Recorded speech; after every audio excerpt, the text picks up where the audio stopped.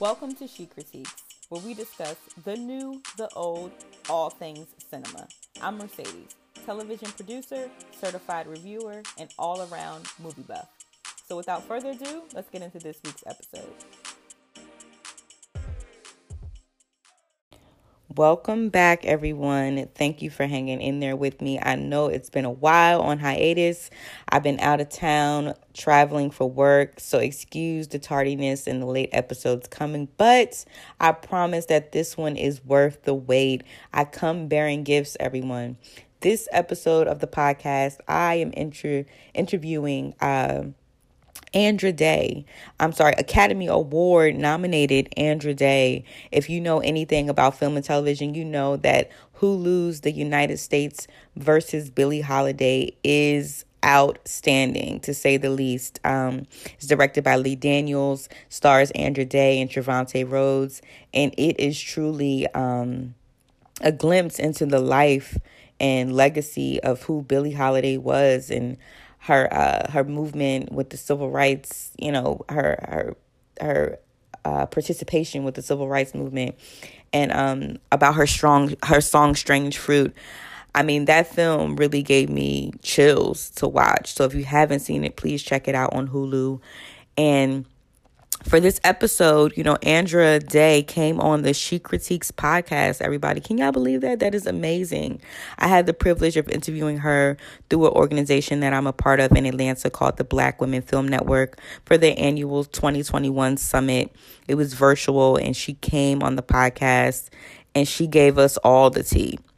All the tea about Trevante Rhodes, and everything she knows about Billie Holiday. This is truly a gem of an interview. I was joined by Mickey Turner, who's a professor at USC and a photojournalist, award-winning photojournalist, and a friend of mine, Rasha Penrice, who is another critic and has such a brilliant mind. So this is the conversation that we had with Miss Andra Day, and I just wish her all the best in her continued Hollywood success. I can't wait to see what happens at the Oscars this year. So enjoy. As always, make sure you follow me at She Critiques, and you can see this video footage as well on YouTube, on my YouTube channel at She Critiques.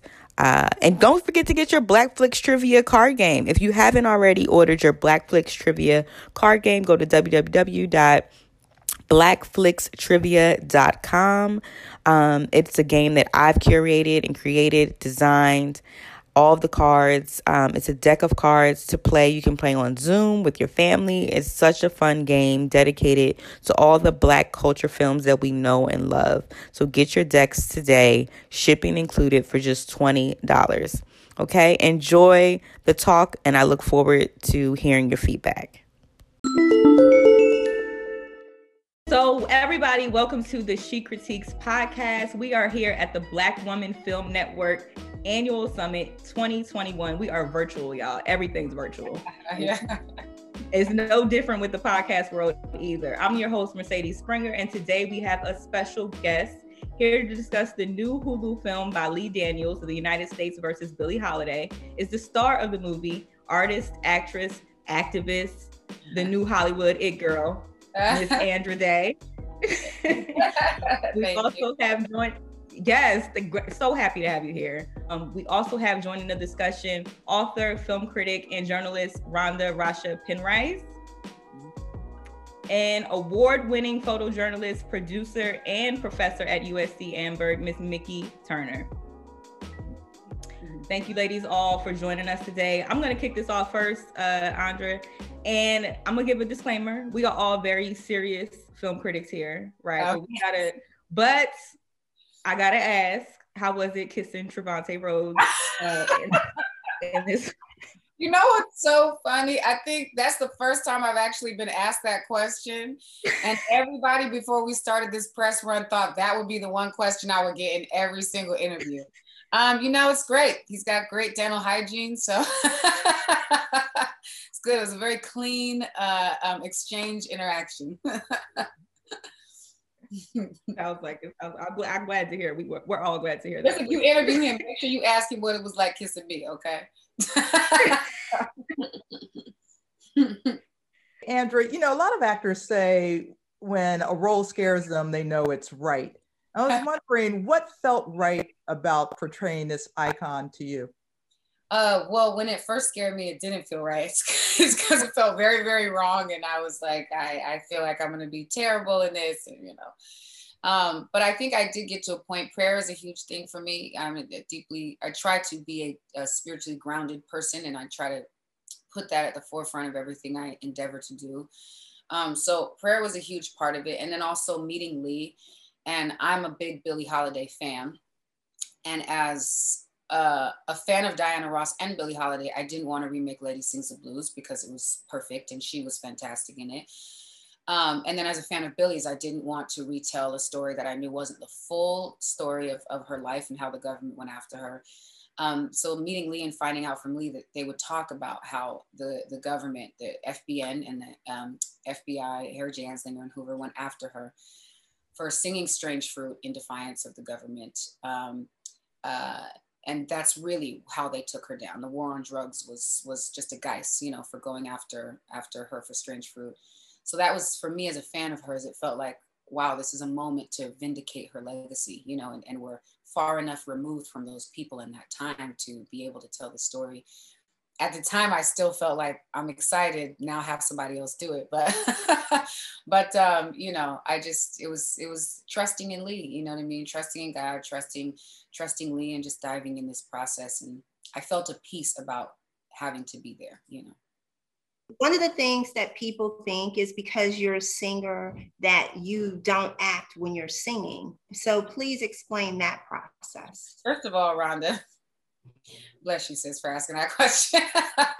Because I think people automatically think like, oh yeah, it's easy because you sing. And there are certain points that are familiar. You know, I know what the arc is like, the nerves before you get on stage, what the arc is like while you're on stage, the need for the audience to receive you, for you to receive them. So I know that, you know what I mean? But so in that sense, it makes it like, okay, it's relatable. I understand this. But in the other sense, it makes it more difficult because when I'm on stage singing, I lose myself in me. I do me, you know what I mean? And I'm giving the audience who I am, my experiences, and I'm receiving who it is that they are in that moment. That's what that exchange is. So when you're on set and you're acting, you have to remember, when I was training actually with my acting coach, because Lee connected me with Tasha Smith, that was actually one of the challenging points. I remember running over this same scene with her over and over. She's like, it's not it, it's not it, it's not it. And I'm just like, you would think it's the singing scene. This is the easiest I could do, but I struggled the most with the singing scenes when I was working with her, because you have to be conscious of the fact that you are not, your experiences are informing this character, but you're not you. I am Billie. I have the pressures of Billie, the trauma and the triumph of Billie. And so it's another layer and another challenge to remember that you are portraying and honoring another person in this performance. You're not just singing and enjoying this moment. You have a duty to this character, to this person, you know. So it definitely adds another layer. So I appreciate you for asking that.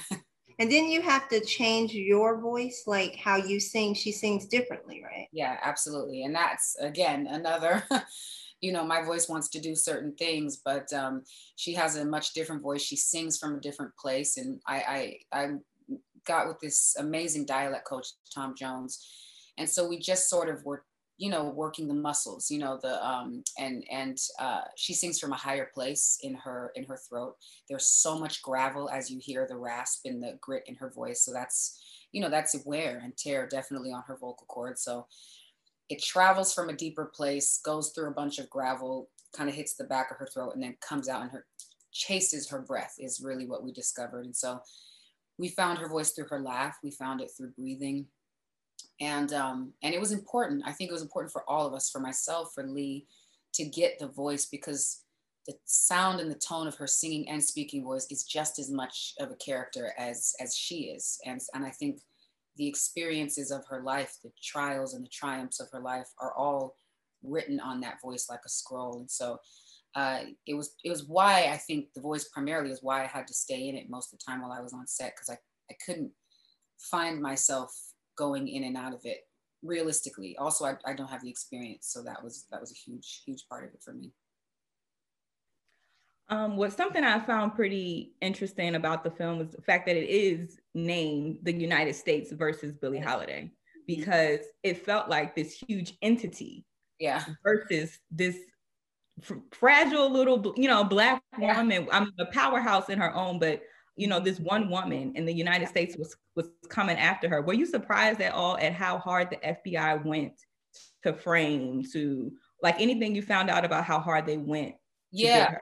I think that's a part of what surprised me. So I did know that they went after her just because I had been a fan for such a long time. Jimmy Fletcher was a revelatory piece for me. And it was like, God, so vicious, you know what I mean? And we've seen it, right? I mean, you see it now even, and I love that people are seeing this movie, they're seeing Judas and the Black Messiah. They're seeing that this is, but she was really one of the early sort of genesis of this practice, right? Of this technique. I mean, it obviously goes back to the plantation, but when you see sort of Hoover and Harry J. Anslinger, implementing these Black agents to take their people down, the level of the manipulation, like not just infiltrating her life and her family, but infiltrating her heart, with this person, and then exploiting her traumas and exploiting her weaknesses and villainizing and criminalizing her for having this addiction. I think. And what's interesting? It's crazy to me that I could still be surprised as a Black woman, the lengths to which the government would go after us, right? For just trying to unite our people or liberate our people. But it still is surprising. It's just surprising sort of the levels of just how diabolical it actually was, and the level of hate for someone actually trying to do something good. So yeah, I mean, I was surprised by the Jimmy Fletcher piece, and it made me just love her even more because I realized, Billie Holiday singing Strange Fruit and the death of Emmett Till reinvigorated Thurgood Marshall in the movement. And so, when you think about that, she was shouldering this entire burden on her own, you just go, you're right. She is a hero. She's not weak. Definitely. She has very, very broad shoulders, as Black women often do. So it just made me fall in love with her even more. As an actor, you had to go to a lot of dark places with this character in this film. Can you talk a little bit about what was the most difficult scene for you to shoot? I'm laughing because one of the most difficult scenes I had to shoot, this is just a side note joke, was sleeping. I'm not very good at sleeping. And I would be on the bed in the hospital bed. They're like, all right, Billie, sleep. They're like, no, just like relax your face. Like just sleep. I was like, okay. They're like, what the hell is wrong with her? Just sleep. But no, I mean, really, really, really the difficult scene. It was two scenes, really. It was the one you would imagine, which is the lynching scene. Obviously, we know that it has happened. We know that it happens, it has transformed and become something new, right? Lynching, but to actually see someone up there hanging, knowing that I've had family members who've had crosses burned in the yard or who had to fight just to keep their family alive,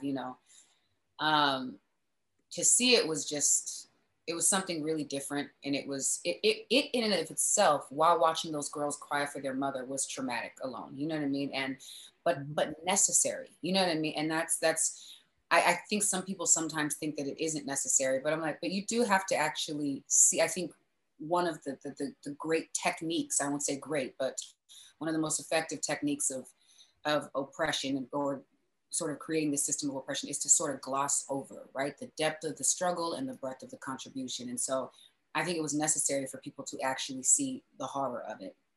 But what bothered me the most about that scene was that it was not enough for me to sort of emotionally realize what was necessary for the scene. It wasn't enough for me to just see it. That should be enough, right? That should be traumatic enough. I had to pull from personal familial trauma and pain. And it really bothered me. Like I was almost angry at myself throughout the day. I was grateful for the experience, but I was angry that that had to be a thing. But what it did was just remind me, it was a red flag that says, as a community, we are too familiar with this magnitude of loss. You know what I mean? With this much violence sort of being perpetrated against our people. We are very, very familiar with that. And the rest of society almost is as well too. Like, oh, it's happening to Black women. Well, we have sort of adopted some of that. So that seeing those girls cry just made me realize, okay, that generation, we cannot allow them at all to be desensitized or to be, we can't normalize it at all. It has to be horrific for them. If it cannot be fully rooted out by their generation by the time they grow up. So just to be clear, the love scenes with Trevante weren't difficult at all, right? It was so it was difficult. It was difficult because it's my first movie, you know what I mean? And I will say personally, not that I have never, obviously, you know what I mean, had moments, was, you know, have my enjoyment and my time, but I made a personal decision to be abstinent. So I haven't been physically intimate with someone in 7 years, I think going on 8 years now. So it's been a long time.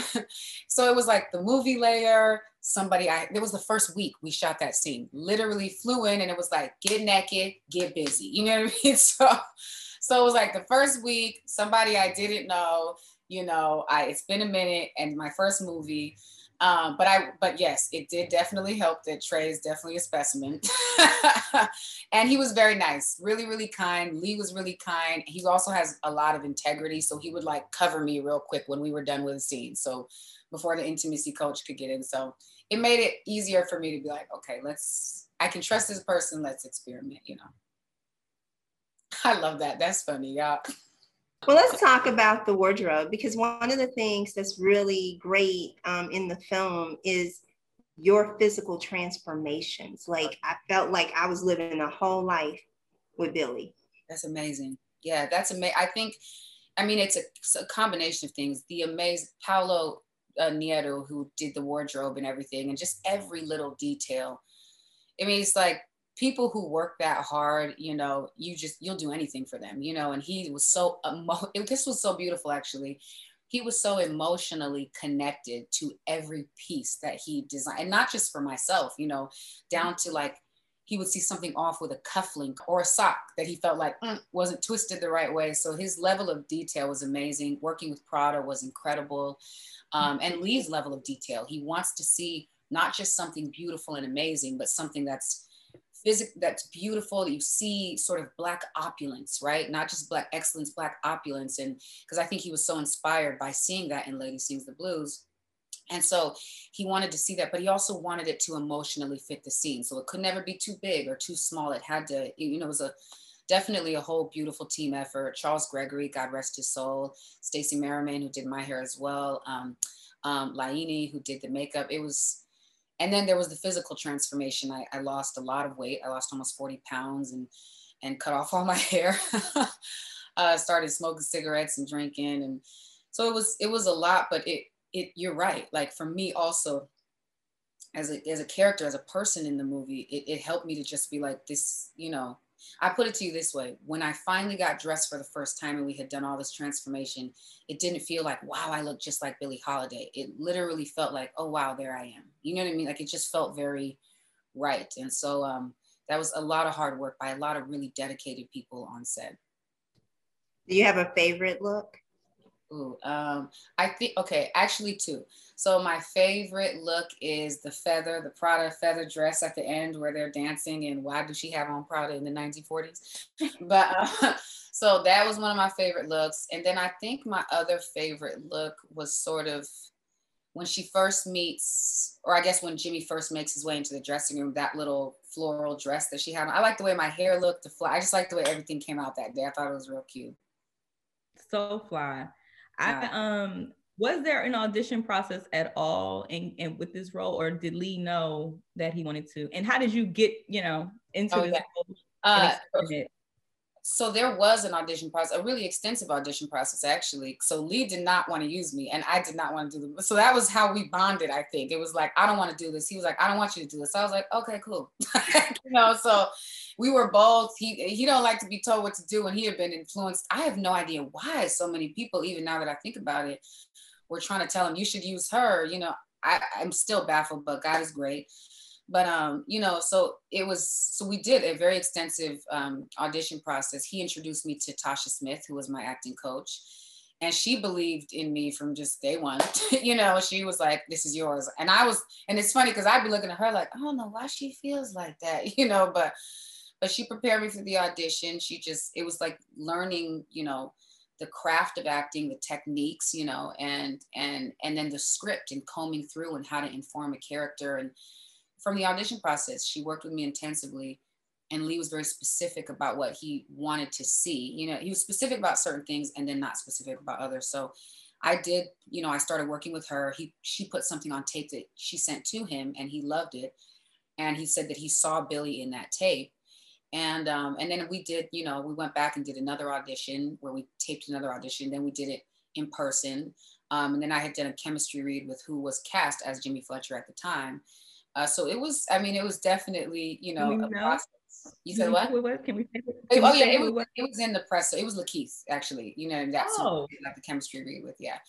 And so yeah, so it was amazing, you know what I mean? And that was I learned a lot even just through the audition process. And it was nice to have that much time with Lee because I could just see how he worked and see how he sort of got what it was that he was looking for. And the chemistry between him and I, you know what I mean, was really amazing, actually, between Lee and myself, you know.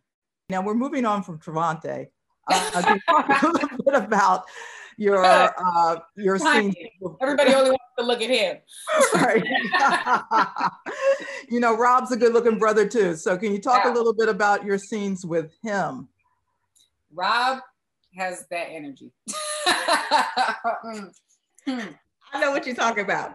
You know what I'm talking about. I don't know what it is when you just walk up somebody, and everybody knew it. Everybody on set felt it. Everybody was like, but he's swinging. You know what I mean? But Rob is like, I mean, God, the talent is everybody. I think everyone on set was so inspired by him, and just watching him, watching his commitment. He was in, you know what I mean, at all times. And it was amazing because, you know, we would have sort of these chemistry dates. So I would go and have dinner with him, or like Trey and I would have dinner, Davine and Miss Lawrence and I would have dinner. We, you know, we would all hang out. I mean, and with, you know, and Tyler Williams as well too. And Rob walks in, and I knew, you know, as soon as he walked in, I was like, game, like it's game. You know what I mean? Like I'm Billy, he's Louis McKay, and he never stepped out of that space. And his talent and his commitment to his character and to his roles was just awe-inspiring. It was inspiring to be on set and to be in a room with that man. And it was amazing. And it's so funny because he played the role perfectly, because every time he'd walk into a room, all of a sudden I would feel very special. I would feel very seen. And that is how Louis McKay would have been, manipulatively so. But that's how he would have been, and that's how he would have made Billy feel. You know what I mean? While at the same time robbing her blind or beating her or setting her up. So I felt that feeling that, you know, Louis McKay might have given to Billie Holiday every time Rob was on set. He's such a powerful performer. Hey, can you talk about Miss Randolph and Miss Lawrence and Tyler? They are like really, really family. It was, again, not just for this being my first role, I am just so blessed to have been on a set where I am nervous and I'm wanting to get this right. But where I'm learning. I mean, every single thing, every time I watched, you know, Davine, every time I watched Miss Lawrence, and this was his first movie as well, too. I think that's the thing that we forget, you know, is that it was my first movie, but it was also Miss Lawrence's first movie. And everything was so authentic. Everything was so genuine. And the love was so genuine. The two of them were like that on and off set. They were my aces. You know what I mean? They loved me, you know, they supported me.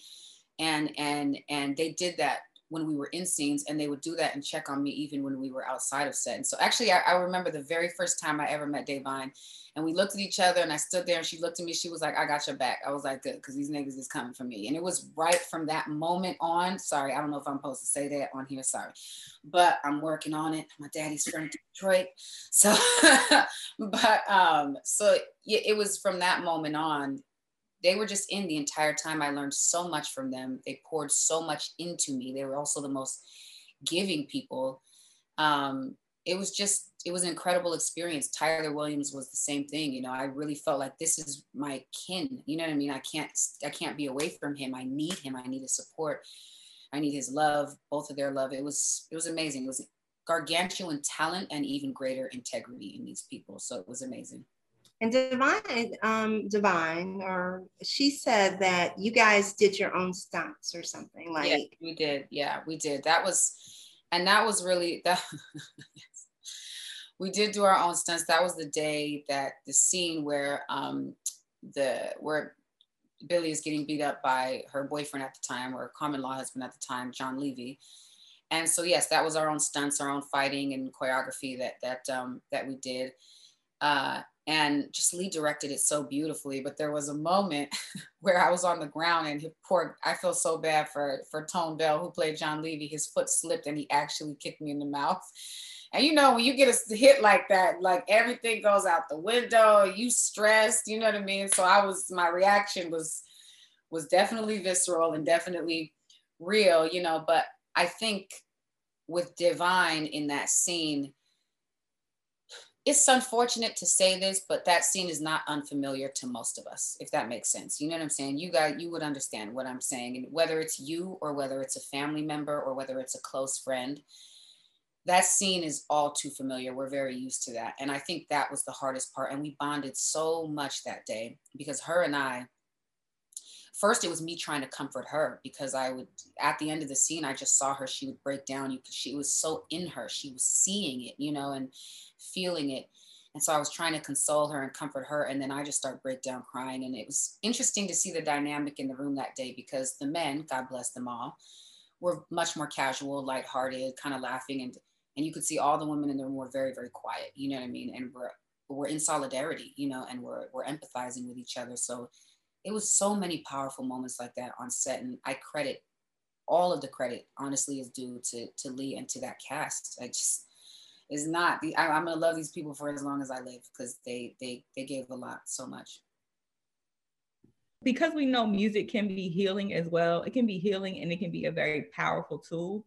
And for the fact that, you know, Strange Fruit is this tool of a song, and Billie knew that it was a tool.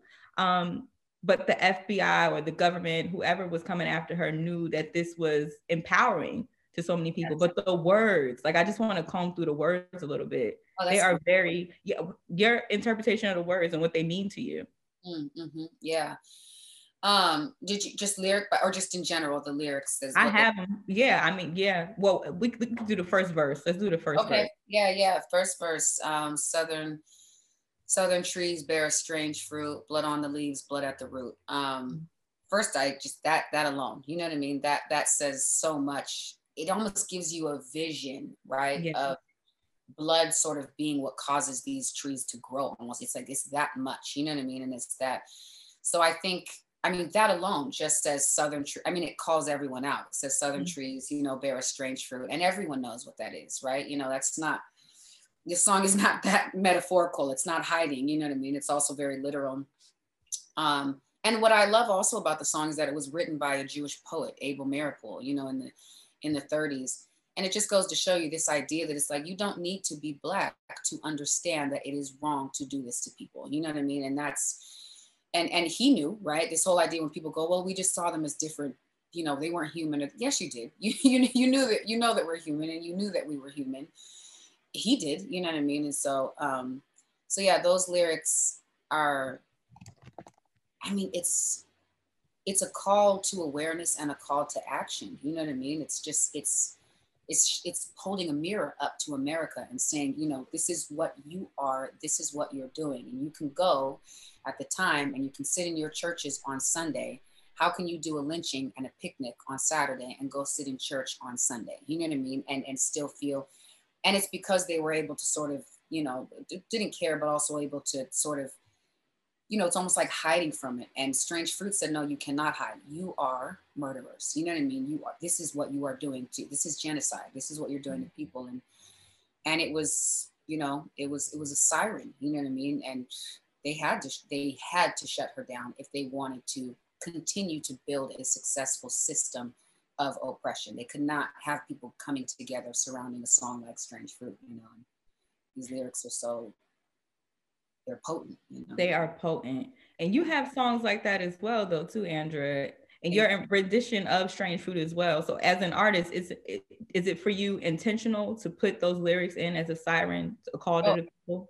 Absolutely. Absolutely. I mean, I think like sometimes I feel like I approach lyrics a little more like a rapper than I do a singer. You know, it's sort of, I want it to be multi-layered. I want you to be able to, you know what, I think about lyrics. First of all, it all comes from prayer. I'm actually going to refer specifically to the song we just released, Tigress and Tweed, because Tigress and Tweed, the whole goal of that song was, if Billie Holiday were alive today, how would she have wanted to see Tigress and Tweed evolved? I mean, I'm sorry, to see Strange Fruit evolved. You know what I mean? And that's why, and it was paying attention, is an ode to her, an ode to Strange Fruit. It was paying attention to every single line in Strange Fruit and thinking about it. So, for instance, you know, in Strange Fruit, blood on the leaves, blood on the root. I didn't want to see blood on the root as, this is so sad, all of our blood is draining out, we're dying. It says, okay, great. Blood for me is central to my faith.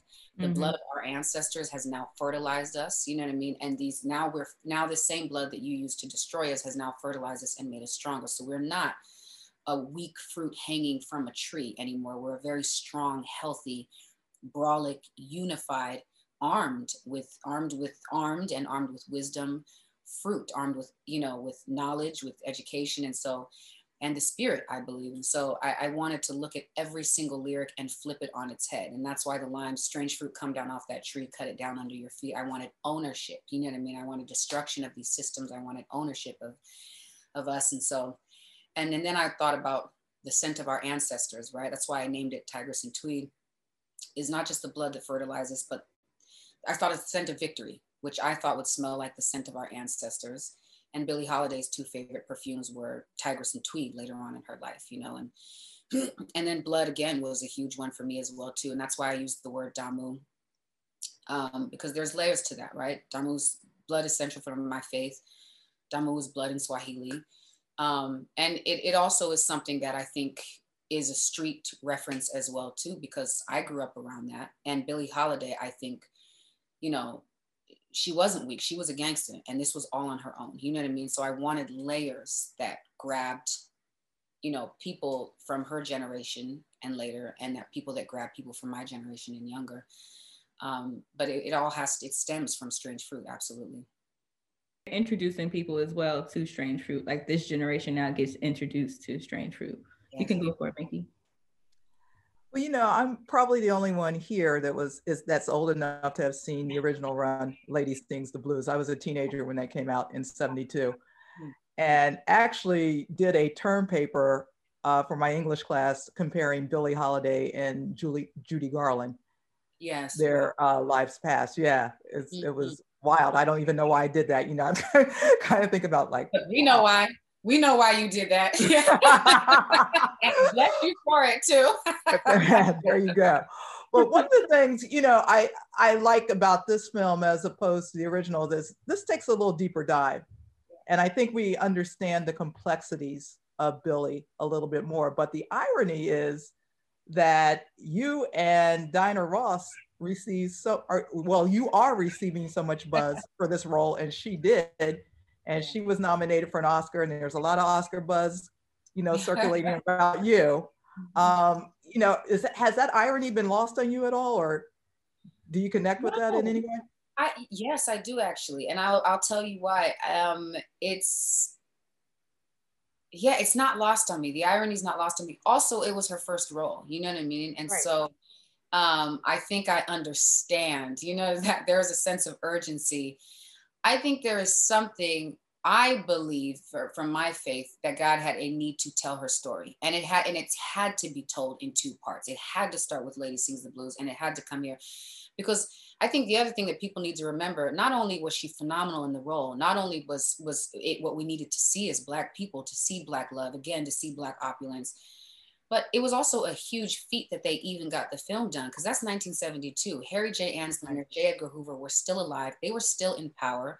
I mean, we're still using the blueprint today in the FBI for the war on drugs. And so they were definitely, it was potent. And we saw what was happening then, you know, with the Panthers, and with also on top of that, Louis McKay, who was her husband, who ended up with her entire estate, who set her up to go to prison. He had set her up to be murdered. You know, he was the technical director on that film, which is why, again, his character portrayed by light-skinned, smooth Billy D. Williams he's the savior, you know what I mean? And so it was a massive feat that they were able to even get that film made under those circumstances. And I think God wanted her story told. And the kinship I feel there is that, and it's so hard to explain unless you've done it, but when Billie grips you, when she gets in, And when she's allowed in and she takes hold, that is the spirit that's directing everything that's happening. You know what I mean? And so it's the irony is not lost on me. It's just more of an understanding of what it is that she went through, Diana speaking, what it is that, how she was changed by this, and Audra McDonald on Broadway, you know what I mean? And so I understand, I feel like I understand those two women better after having played Billie Holiday, because her spirit is an all-consuming one. And once it takes hold, you know, she's there, you know what I mean? So Billie's still with you. She hasn't left yet. Yeah, she's still lingering around. There's some parts that I will tell you, when we ended the movie, I was not prepared for what a cliff dive that would be. And so it was really challenging. I'm not on a cliff anymore, which I'm really happy about. But so I definitely feel more balanced, but yeah, she still keeps popping up, you know, randomly. She's there, definitely. I don't think I want her to go, honestly. We don't want her to go either. But I think you said that she spoke to you. I know that Lee Daniels shared that she came to him. He had a dream about her, rather. Mm-hmm. Yeah, absolutely. I mean, we would have on set, it was like full-on conversations. You know, I always joke that I'm like, you know, because it was the dream that I remember the most was just her on stage singing. Like I was witnessing her singing. And it was in a place that, like, I knew was Cafe Society, but it didn't really look exactly like Cafe Society. But I just knew we're in Cafe Society, you know. And she's singing, but I'm watching, and it was almost like it was like a camera move where it like sort of turned around, you know. And she's singing, but it's me. I'm singing, you know what I mean? And I was kind of in that space with her, and it was just really weird to see sort of her hands transform. And it was very, very bizarre and just quick. Or maybe it wasn't quick, but that's all I really remember from it, you know? And then on set, it was just, I would talk about everything. I would laugh. Hearing her laugh made me laugh. And then there'd be some moments that she changed through subject so quick, and I do that, but she's on another level with it. You know what I mean? So there were so many moments that I'd be like, Eleonora, sis, where are we at? What are we doing today? Like, where are we, you know? But I love her. I love her laugh. I love her personality. I love that she can't stay on one subject. She'll go from talking about something as deep as lynching to her mother's pancakes. You know what I mean? And like, and I love how she loved people. She didn't judge people. She received people where they were at. And I love hearing about people's experiences with her. It was like watching this unicorn, you know, and yeah, I love this woman so much, you know, and I've always did, but even more so after doing this film. Commingling of spirits is something that, it changes you and, you know, deepens that bond for sure. Did you believe in this before this film? Did you believe that this kind of connection to someone who isn't with us, physically with us anymore, was possible? Oh, absolutely. I do believe that. I mean, that comes from my faith. You know what I mean? It's something that we speak about sort of in my faith. We talk about the cloud of witnesses. And I do believe that we have access and they have access. You know, I had a really good friend of mine before that who had passed away recently before that, you know, and it was funny because I think I was grieving too heavily, right? I couldn't receive the dream. So it's funny because, you know, we don't have the same faith, but my day-to-day manager had a dream and it was so crazy. And I had literally asked God the night before and I was like, I need to know that she is at peace. I need to know that she's at rest. And I need you to be clear. I need this, you know, and because she was taken so suddenly. And he out of nowhere, no one knew that I was asking, but he out of nowhere came from me and was like, I had the weirdest dream last night and I just feel like I'm supposed to share it with you. And he told me that he saw her. She had her hair was braided kind of to the side and she had a flower and she looked beautiful. He said more beautiful than I had ever seen her, but I knew it was her. She looked perfect. It was like flowers kind of in this garden. And she said that I had been asking a question. She said Lena asked Josh, who's my day-to-day, how's she doing? He said, you know, she's okay, but she's not that great. She really misses you. She kind of feels lost in this game without you. And so she said she's asking a question. She needs something to be answered and resolved for her. So tell her that the answer is yes. And so when he said that to me, I was just like, you know, it was like just crazy. So I absolutely believe that 100%. And I asked for Billy before doing this film. So I believe that definitely. Well, your words hit me so hard today because it's the year anniversary of my mom's. So, oh gosh, wow. Yeah, I was. Wow, Rhonda, so, sorry to hear that. Yes, of course, yes. Oh, Rhonda, I know. I just want to squeeze you right now, sis. Having a hard week too. It's fine. We love and it's like I would never mention it, and then it just when you spoke, it just. Yeah. Oh my God. I'm so glad you did. I'm so and honestly, I think. Listen, honestly, that's probably why we're really here. You know what I mean? That's why we're really here having this meeting and doing this interview. Oh my goodness. Well, I'm gonna, if you don't, I'm gonna be praying for you definitely, and for her and your family. Thank you. But, yeah. Thank you. I'm going to ask the last question to close us out here, Andrea. What do you think the legacy of Billie Holiday is?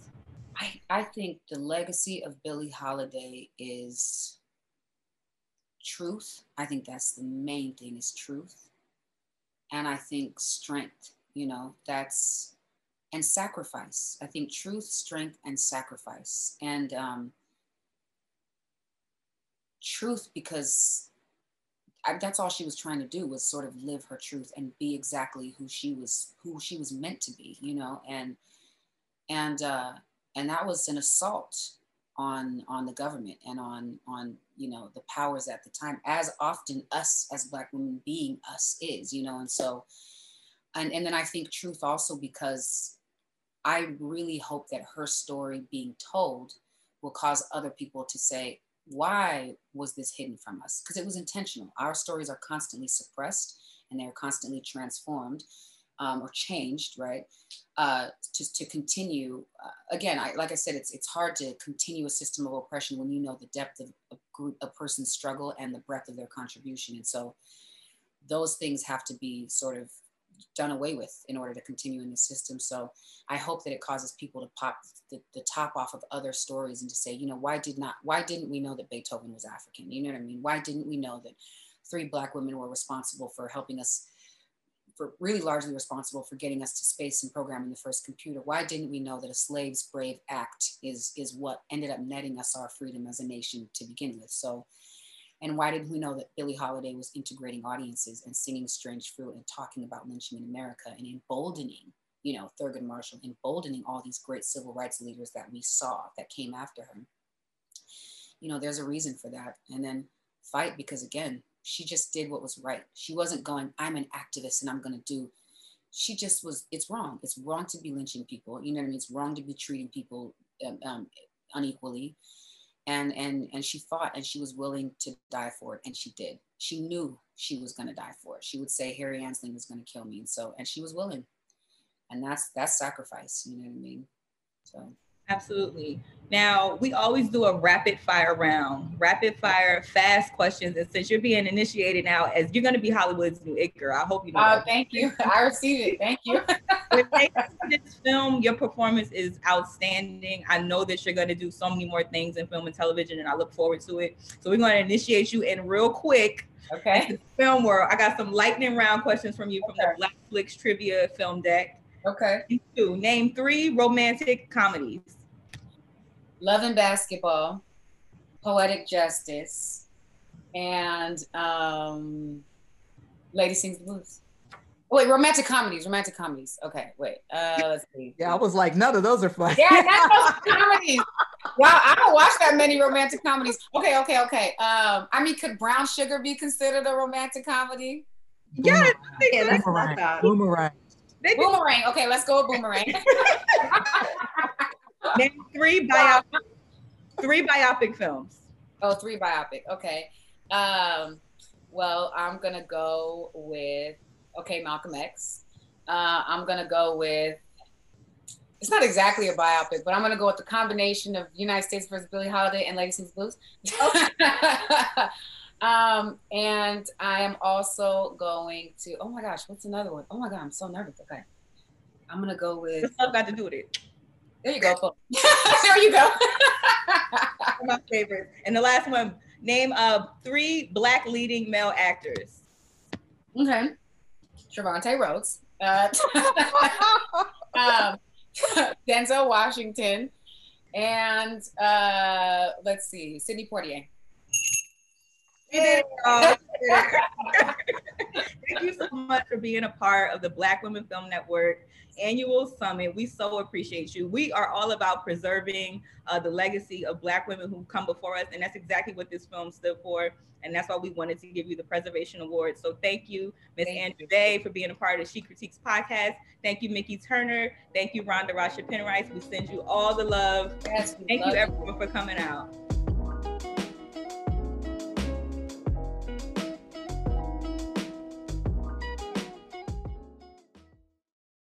Thanks for tuning in to another episode of She Critiques. I'm your host, Mercedes. You can find me on all platforms at She Critiques. That's CHICCRITIQUES. And we look forward to the engagement and all the feedback. Take care.